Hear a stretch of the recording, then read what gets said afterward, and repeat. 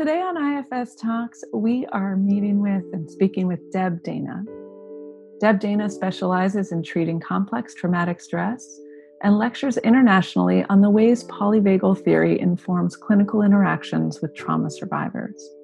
She is the consultant to the Traumatic Stress Research Consortium for the Kinsey Institute at Indiana University. Deb is the developer of the Rhythm of Regulation clinical training series. She's trained in internal family systems and sensory motor psychotherapy and has completed the certificate program in traumatic stress studies at the Trauma Center. Deb is also the author of the Polyvagal Theory in Therapy, Polyvagal Exercises for Safety and Connection, and co-editor with Stephen Porges of Clinical Applications of the Polyvagal Theory. Deb, thank you so much for being here with us today on IFS Talks. It's lovely to join the two of you and have some time to talk about polyvagal theory and IFS. Thanks much, Deb, for willing to have this conversation. We really appreciate it. And so how is it for you to hear this bio? It's an interesting experience to hear yourself described through a bio. I struggle with putting out a bio, and I'm asked to do it all the time. So you'd think I would be used to it by now, but when you hear the pieces you've chosen to send to somebody read back to you, it's in my language, it can be testing of my vagal brake. Mm-hmm. So it can make it a bit of a challenge to stay firmly anchored in ventral. In the IFS language, it can make it difficult to feel firmly anchored in self and not have some parts rise up to want to say something. Mm-hmm. Yeah. It's interesting to be seen in the world in this new way since the book was published, really, and that brings up a lot of vulnerability, and so a lot of parts that want to go into hiding. My internal template is shaped towards a dorsal vagal invisibility disappearance as a survival tactic. So if you translate that to your IFS paradigm, you can think about parts that take you away, make you small, make you invisible, bring a flavor of numbing. Those sorts of parts are more where my system is shaped from my personal history. And so being seen and vulnerable and out in the world in this way has been a great test of actually not only teaching polyvagal, but living the polyvagal informed lifestyle.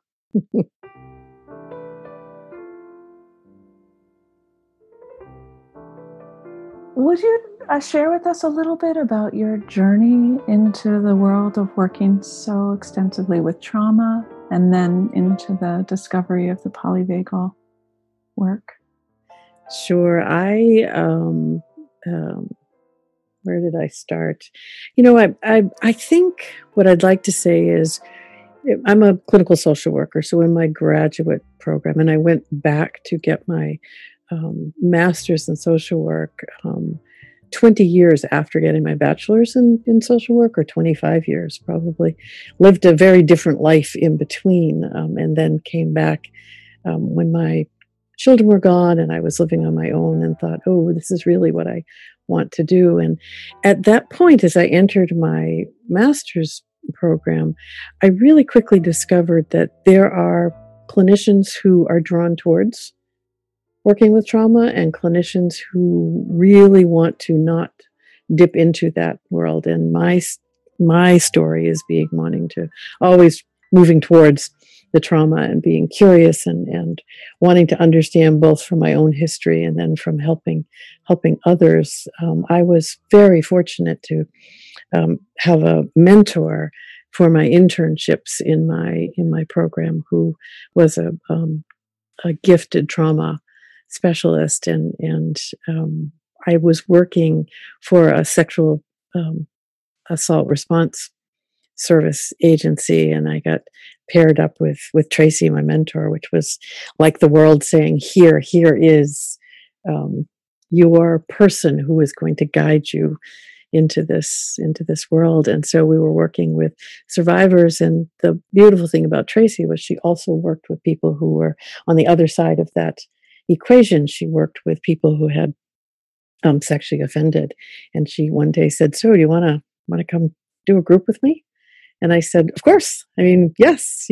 Tracy was the kind of person that even though you knew the train was going to go off a cliff, you'd ride the train with her. She had that beautiful gift in the world. And so that was my entry into working with the world of sexual abuse from both sides of the equation, which I think is an incredibly important way to work in that field, to know both sides of the equation. And so from there, really, my focus has been on understanding trauma and understanding what's underneath the behaviors, because we can stick with the behaviors and just make such judgments about people from looking at their behavior. Yeah.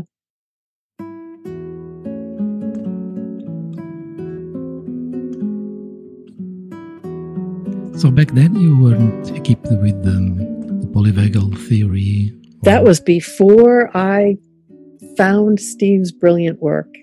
And I did my first level sensory motor training, which I think was wonderful, really helped me become more embodied and help my clients feel the trauma pathways in their body.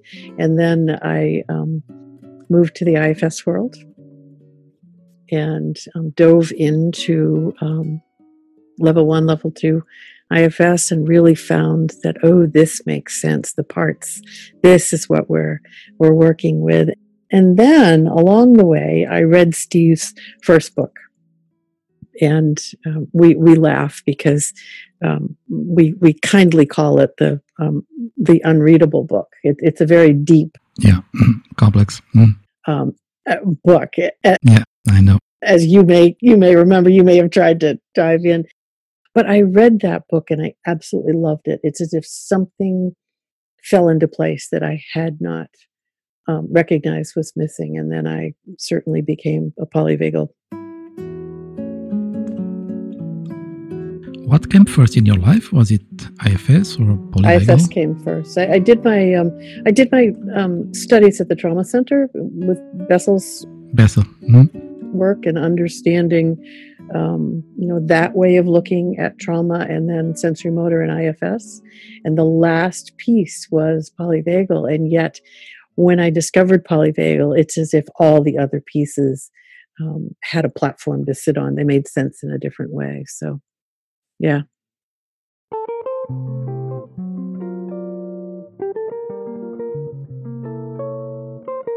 So for you, there is a common ground between IFS and polyvagal. Yeah, very much so. The thing I love about polyvagal, and many of your listeners who have probably dipped a toe in the polyvagal world will really resonate with this, is that polyvagal is a platform that sits underneath all these models of therapy, and it's a way of understanding the biology that's at work in ourselves and in our clients, that we are then engaging with, whether we're doing IFS or AEDP or DDP or any of the alphabet soup. All of that is being informed by the nervous system. You can't work with another human being without being in communication with their nervous system, whether you know it or not. And polyvagal theory gives us a roadmap to be able to have tune into those conversations and have explicit communication, nervous system to nervous system. And that only serves to boost the effectiveness of the model of therapy you're using. Mm-hmm.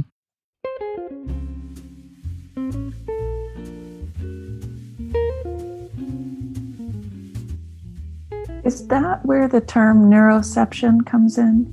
Neuroception, yes. So neuroception is Steve's beautiful word, and I love the word. It describes the way the nervous system perceives, because the nervous system is below the level of cortex. And although it has projections to cortex and speaks with cortex, at its heart, it's a subcortical biology. And so neuroception is the nervous system's way of taking in information. And that's happening every micro moment that we are moving through the world by ourselves and with others. And it does that through three ways of listening. It listens inside to your bodily experience. It listens outside in the environment.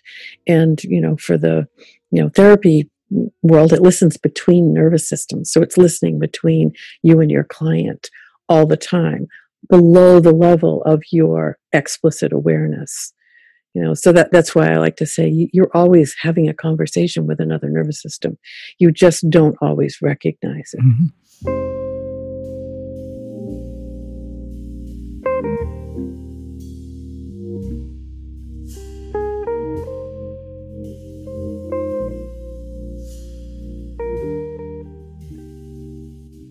And so that explains the idea that trauma and healing trauma is not about thinking. Yeah, and so, in the polyvagal world, trauma recovery or resolution or whatever we're going to call it, working with trauma is really about bringing flexibility back to the nervous system. It's about helping clients be able to anchor in regulation, both with somebody else and on their own, and understand when they get pulled out of that regulation and have pathways to find their way home to regulation. So, if we translate that sort of to the IFS world, then, it's about being able to find connection to self, Mm-hmm. know when you've been pulled into a part or hijacked by a Mm-hmm. part, and be able to find enough connection to self to come back to that place of regulation so that you can be with a part, not hijacked by it. And it's the nervous system that allows you to do that.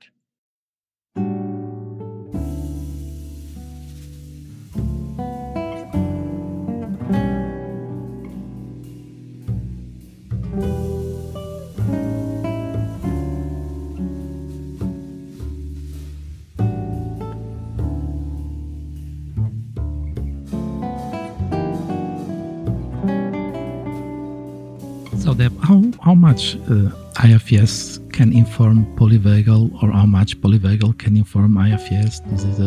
It's a lovely two-way street, right? I think, so I'll give you my way of working now, because of course I am, coming from the polyvagal informed platform and using that to inform IFS. Mm-hmm. So for me, when I am anchored in ventral, I'm anchored in that biological state that allows me to feel safe in the world, or safe enough in the world, and connect. And connection through our biology is about connecting to myself, so to all my parts, so internal connection, Mm-hmm. connecting out here to others, connecting to the world around me, and connecting to spirit. Okay. And those qualities emerge from your biology when you are in a state of ventral vagal regulation. And when you leave that state, when you lose what I call your anchor in ventral, Mm-hmm. and you get pulled into sympathetic mobilization, fight or flight, and the survival that happens there, or into the dorsal experience that I spoke about earlier, the survival by becoming immobile and visible, Mm-hmm. Then you no longer have access to the qualities that live in ventral. Mm-hmm. So for me, it's about first the state, the biological state, that then opens the door for the parts that live in that state to emerge. Mm-hmm. Beautiful. Mm-hmm. So I would be looking at, your system just moved into sympathetic. And as you're in sympathetic, you have a range of parts that live in that sympathetic mobilizing energy. And one, several, many are then invited to emerge to help you navigate what the nervous system has neurocepted as a dangerous experience. Beautiful.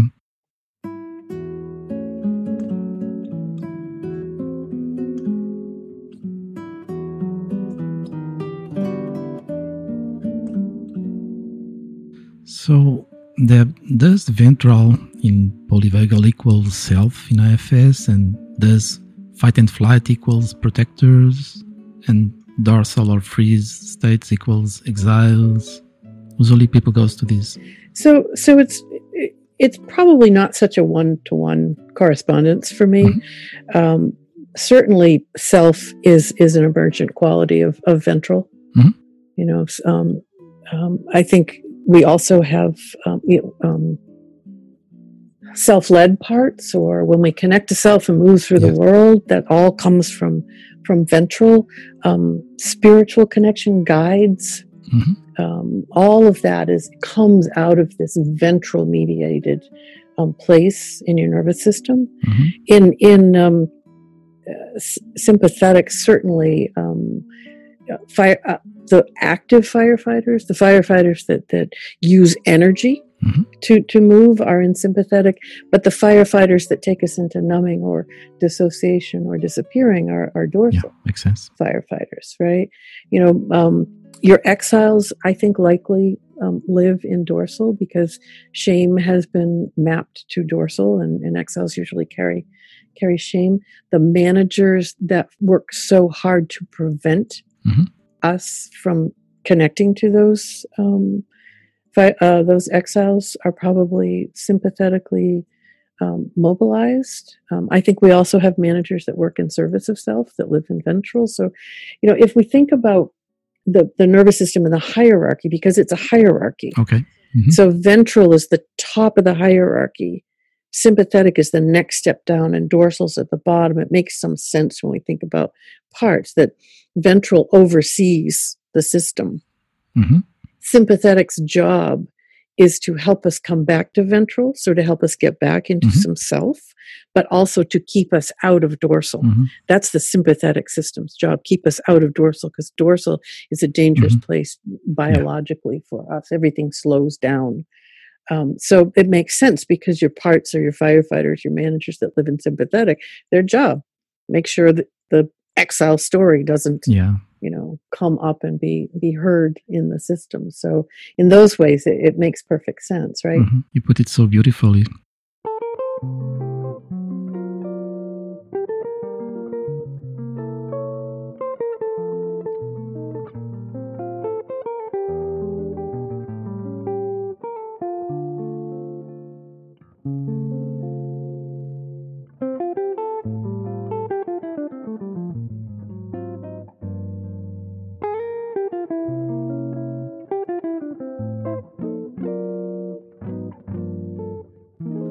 How is it now in your mind's eye, Deb? Do you see parts or talk for parts, or do you see nervous system states and stages? Yeah, I see states. I see states. I also, once we work with the state, then clients certainly can tell me about the parts that are coming from those states. But I start with state and then see. The other thing, couple of things I do differently because of this belief around the nervous system. If somebody's working with a part and another part comes up, my practice is to invite that part to come in, not to ask it to step aside or step back, but come on in, because when we're anchored in ventral, there's plenty of ventral energy for everybody.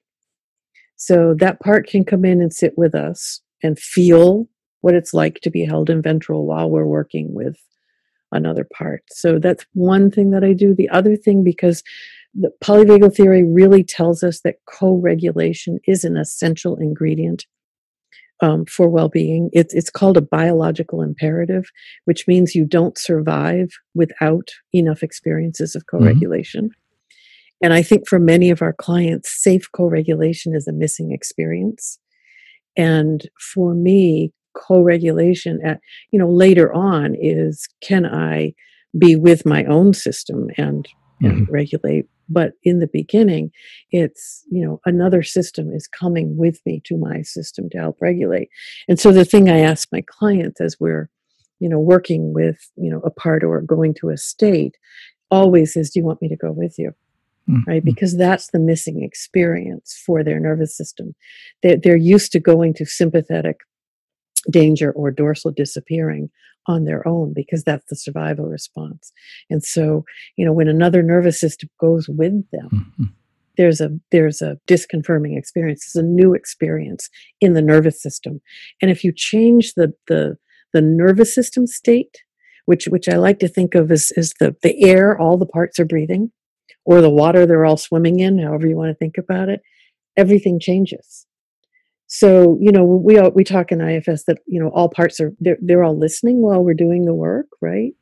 What my experience is when the biology changes of the nervous system, every part has a new experience because it's your biology that changed. It's not a part that changed. It's your biology that changed. The environment has changed. And it's fascinating to do this kind of work and have clients then sort of check in and a lot of parts get a benefit from experiencing a regulated state in the body or from experiencing not being alone, lost in dorsal or sympathetic. And things happen that you don't have to attend to. They just come because of that biological change. Beautiful.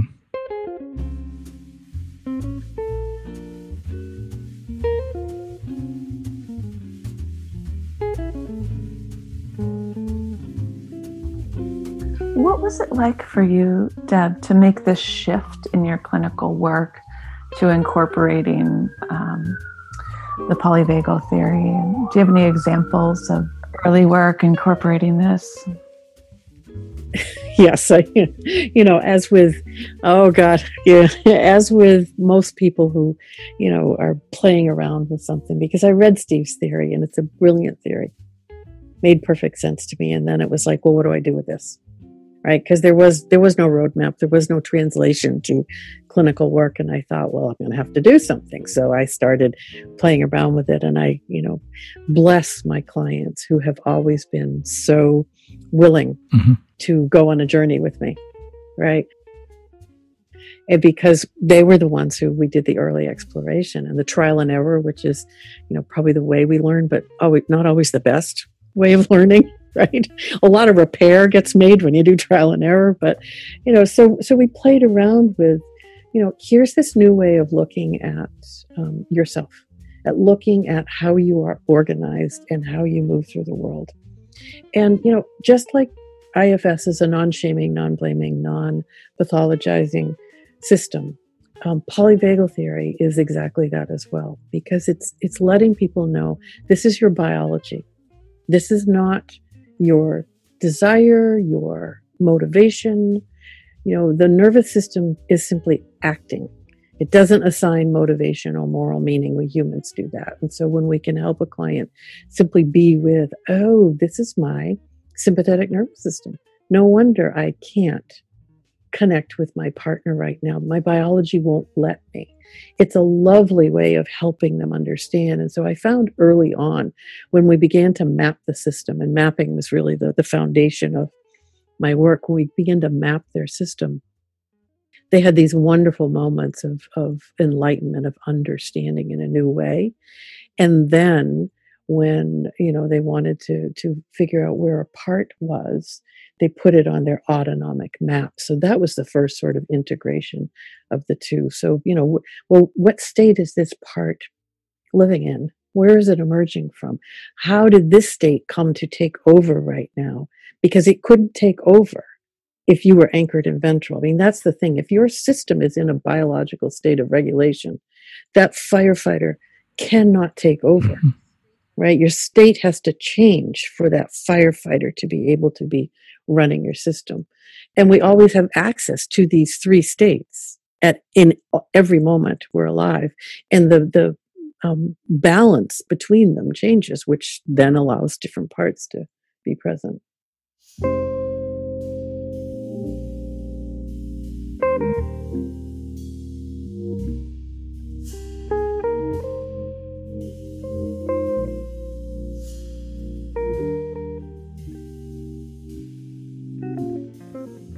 And Deb, how can we connect with our nervous system and their states that you just described once they are mostly unconscious states, right?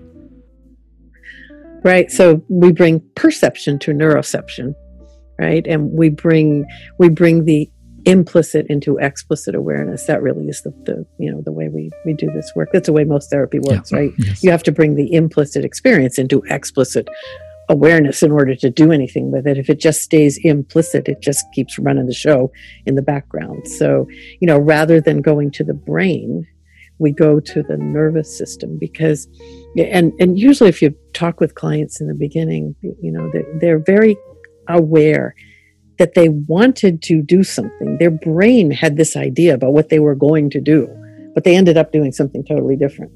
Right? Because the brain and the nervous system were not in agreement.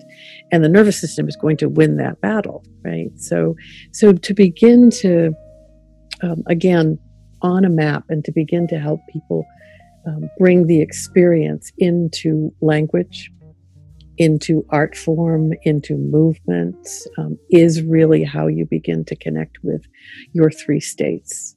And then begin to track, I just felt this. I just felt some energy moving down my arms.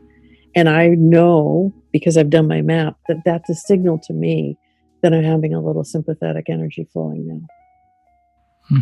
Right. So it's really in finding concrete ways for each client to bring each of their three states alive so that we get to know it. And then we begin to speak that language.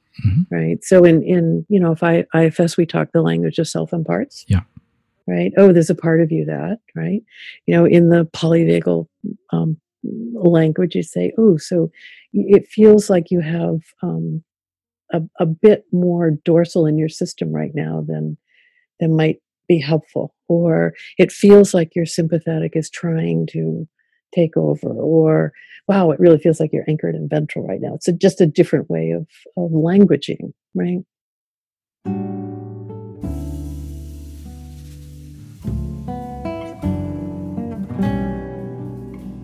What do you notice beginning to happen for clients when they can begin to recognize those different states within themselves? What's the usual pattern for people?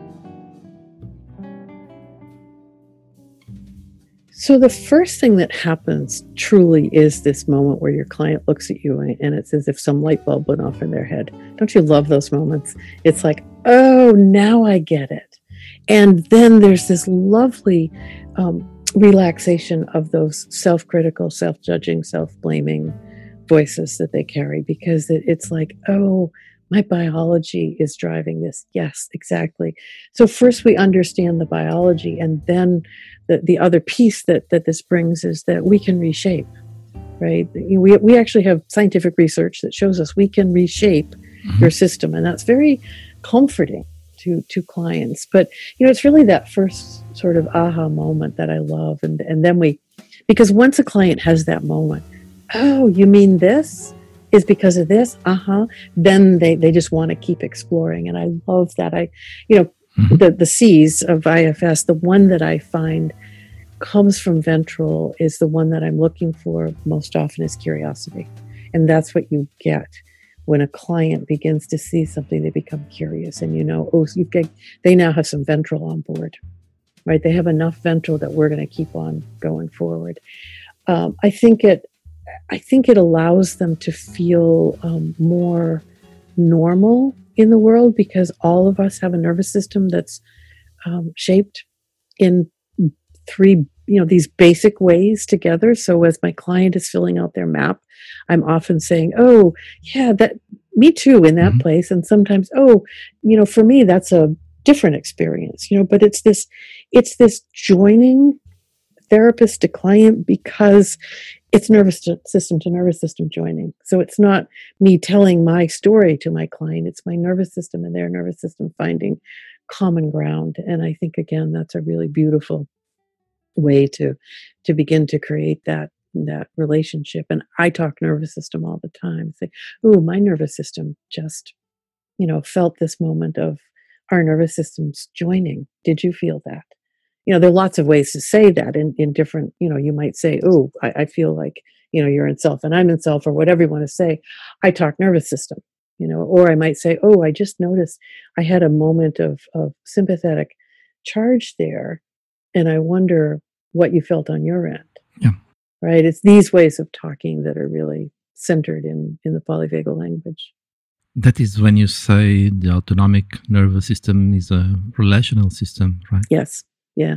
Yes. Our nervous system is shaped by our experience, both our experience navigating the world, but our experience with others, right? That co-regulation that is essential for survival. When we come into the world, our nervous system has a built-in expectation that it will be met and cared for in a regulated way.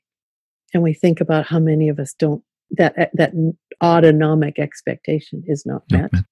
We're either met with another nervous system that is dysregulated and so can't offer regulation, or is unpredictably present. Right? And these are things the nervous system needs in little ones. And so if we don't get enough of that co-regulation, we then have to learn how to self-regulate before we were supposed to. It's out of order, right? We're supposed to co-regulate.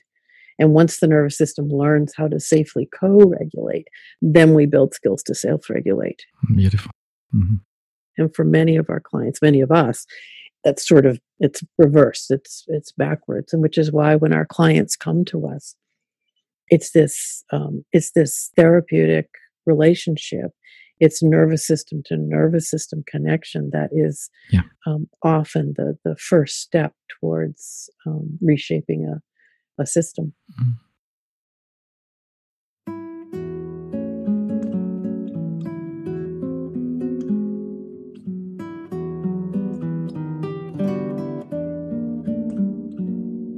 Is that reshaping process similar in any way to going to the exiles or the original trauma in IFS and doing an unburdening? Is there a process like that with polyvagal?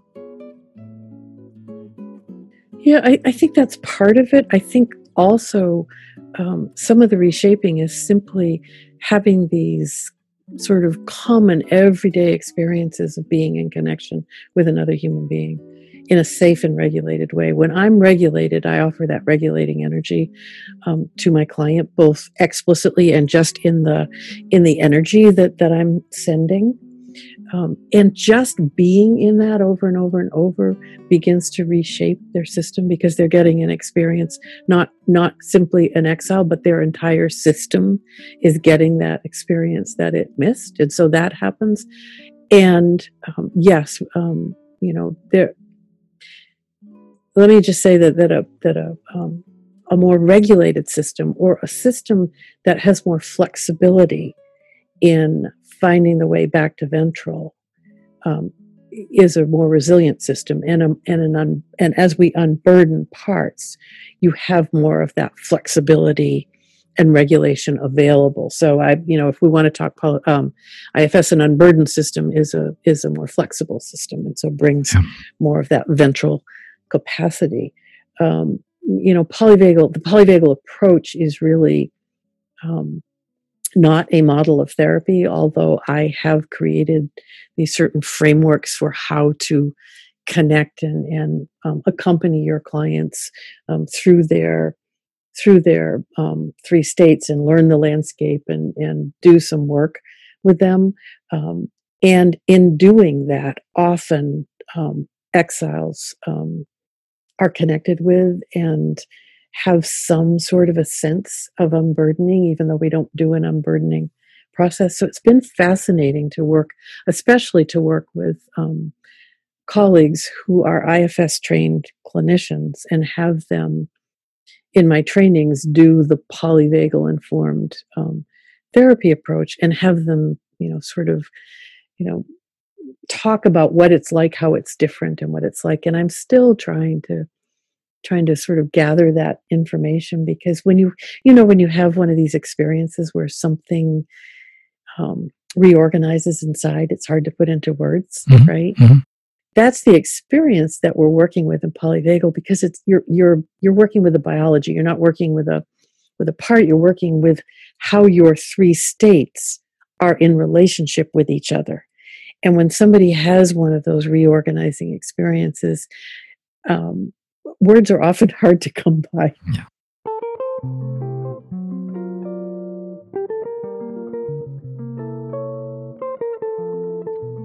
Deb, you call this beautiful application of polyvagal theory the rhythm of regulation. Why is that?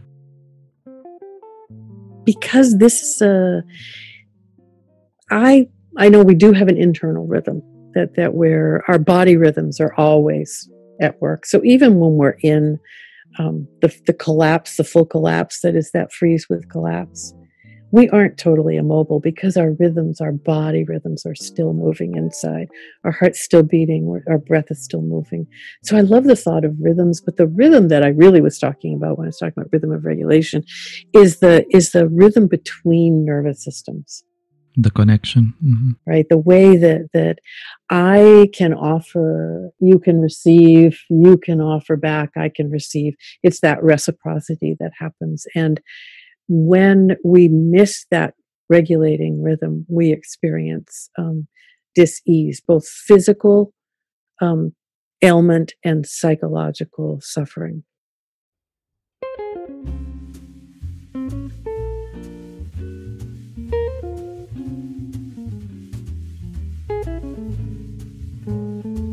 You talk of triggers and glimmers and safe surroundings. What is it, safe surroundings?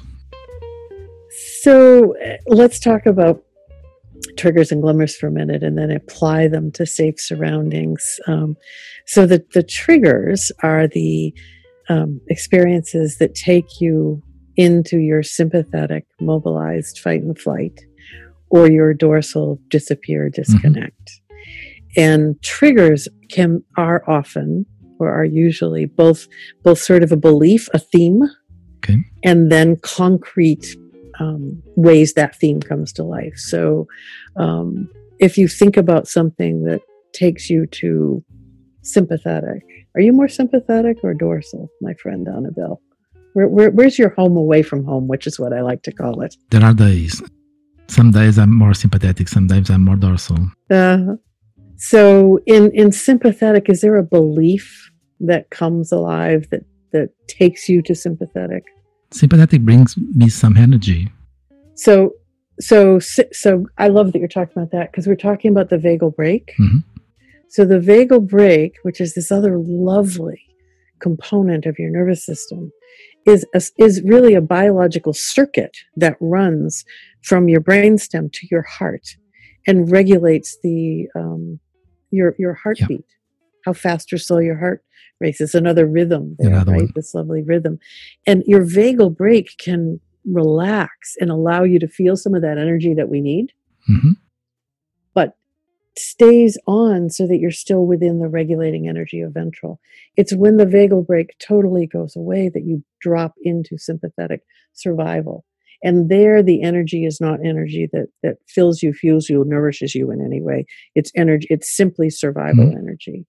And people become dangerous. The world is unsafe and you feel endangered. And often a belief there, or something that triggers someone to get there, is, no, I'm not seen. Right? So if we take I'm not seen, because that can work both for sympathetic and dorsal, a trigger, I'm not seen. So then how does that specifically come alive for you that brings you to sympathetic? Oh, so when all my colleagues are having a conversation and don't include me, or when my partner turns away from me when I'm talking. We get really specific about the triggers. And then in dorsal, I'm not seen might be when I get left off the email chain and nobody cares, or when I walk into a room and nobody looks up. So each system has its own way. So those are the triggers, and we really get to know the triggers, right? If you were thinking about parts, you might say, oh, so that's the part that feels distressed when your partner looks away from you, right? So I'm just broadening it to be, this is a state that comes alive when this event happens. And then the glimmers, which is where we're going to go with safe surroundings, the glimmers are those micro moments when you feel a ventral energy, right? And they're just micro moments. We think things have to be long and sustained to get benefit from them, but it's these micro moments that really begin to accumulate. So we look for glimmers. What's a small thing that gives you this moment of feeling ventral regulated and safe, right? And so then we begin to see what are the cues of safety and what are the cues of danger for your system. And in order to create safe surroundings so that I can feel safe in my world where I am, in the environment, with another person, the cues of safety have to outweigh the cues of danger. For me, it's a simple equation. And sometimes when we're working, we start by anchoring together, and the cues of safety are enough to really move us forward. But something happens, and all of a sudden, the equation shifts, and there are more cues of danger than safety. Everything stops, right? Therapy stops. Everything stops because my system has now gone into a survival state.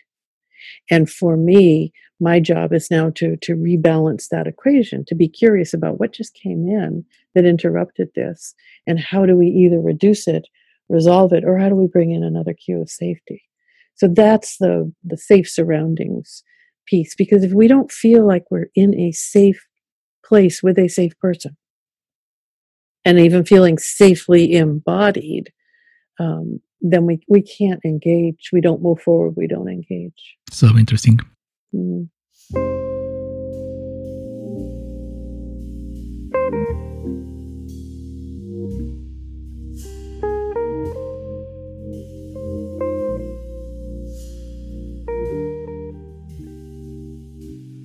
Deb, do you still use breath and touch and eye contact as autonomic regulation?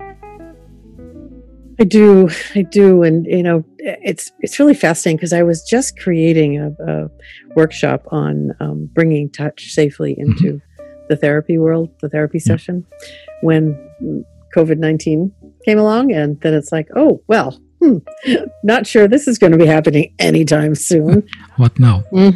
However, I had just finished one of my in-person trainings, actually two, one here in Maine and one in Minnesota. So I had people who were trained in this experimenting. Again, my participants are lovely, test pilots for all this stuff, which is great. And what I've discovered is the self-touch or the mirrored touch has great potential to bring connection and regulation. And so I'm not giving up on that. So, part of the process is to create a touch map with a client to find the ways of touching that feel resourcing, and the ways of touching that bring you dysregulation. And then to experiment with, so when you're touching, if I mirror the touch, does that help you feel more ventral, more regulated, more connected, or less? Because the thing that polyvagal reminds us is that everybody has their own individual response to that, and that response changes moment to moment. So in this moment in time, if I put my hand on my heart and you mirror that, that may help me feel more connected, right?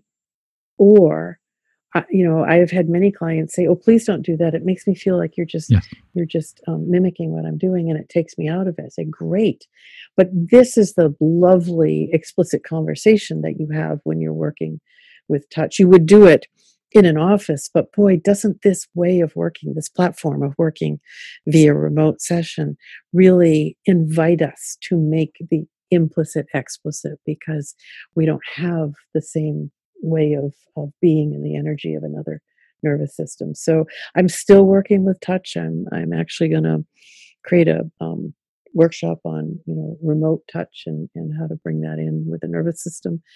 Breath is the same. I think we know that breath is the most direct route to changing your nervous system state, because it's an autonomic activity, but one we can directly control, which makes it both a powerful regulator and a powerful dysregulator. So again, with breath, if Tisha and I were going to do some breath work, we would be doing a lot of exploration first. I have created a breath map. Find your breath, feel your breath, follow your breath before we would do anything, because simply saying, let's take some, deep breaths together can be incredibly activating to another nervous system, right? So again, it's this lovely experience of being curious. That's where we come back to this lovely sea of self, curiosity, which is this ventral place. When I am in ventral, I am really curious, right? And I want to explore with you. And which leads me to one other thing that I wanted to mention while we're thinking about it. Ventral energy is both me being ventral regulated and letting you experience that regulation. It's also me actively using my ventral energy in service of healing. So there's an active quality to what I do with my ventral energy when we're together. Actually, when I'm with anybody, not just a client, but with partner, friend, colleague, when I'm moving through the world, I am influencing other nervous systems simply by moving through the world. And so when I can recognize that, when I can be aware of that, I can then, send out the cues of safety that welcome others to feel safe too. I got off on a tangent there, but yeah.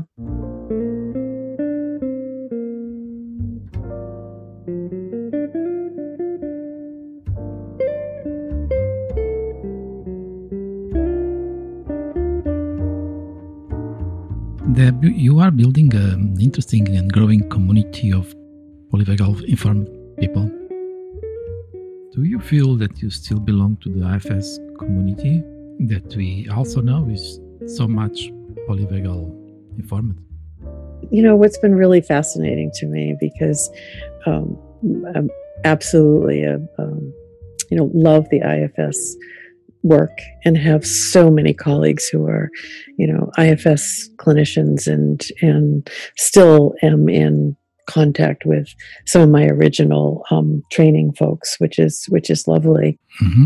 What has happened as Steve and I have started to build it began with the polyvagal family, with the book we co-edited, because the chapter authors became members of this beginning polyvagal family, which was lovely. And then it expanded to a polyvagal community, and now sort of a global polyvagal community, who Steve and I still call our polyvagal family, but it's a community. What I've discovered is many, many, many of my IFS friends and colleagues are also now a part of my polyvagal community, because they come, they take the training, they're open, they're curious, they want to make the integration and find it's a really lovely integration. It's not a competition in any way. It's a lovely integration that happens when people come and understand this, this nervous system platform. And many people say, "Oh,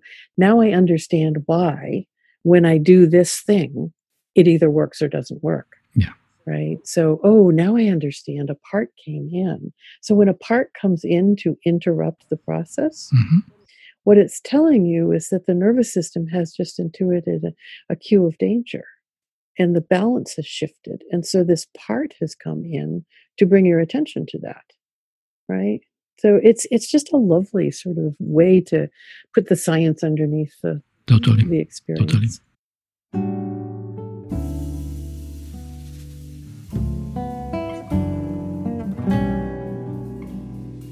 So, Deb, thank you so much for bringing this beautiful platform of application of polyvagal theory to therapy. And thank you so much for having us.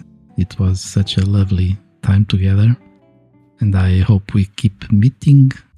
And may your days and hours be filled with ventral vagal abundance, as you used to say. That is what I love to say. May you have experienced ventral vagal abundance, or my new one is, may you find ventral vagal inspired adventures. Oh, I like that. That speaks to lots of parts. So there you go.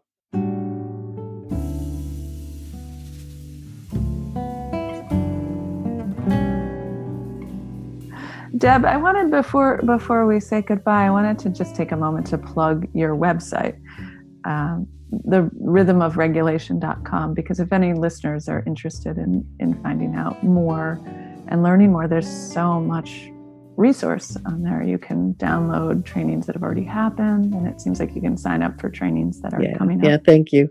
Yeah, I try to post my webinars, my interviews, my things. I've got some new, now that the world is all online, I, like the rest of the world, have had this steep learning curve of how do I do this online. I would like to say, though, that my experience in doing this online has been really encouraging of continuing to do this, because I get people telling me that, I feel connected. I feel connected to you. I feel connected to my small groups, to my, so I think all of us are getting creative in having ways to do this from a distance and make the world feel small and connected at the same time. So thanks for sending people to rhythmofregulation.com. Thank you. My best hope is that we can meet in person in September in 2021 in Lisbon. Thank you so much. Right. Thank you. So good to talk with you today, Deb. Thanks for making the time. Take care. Thank you. It was a joy.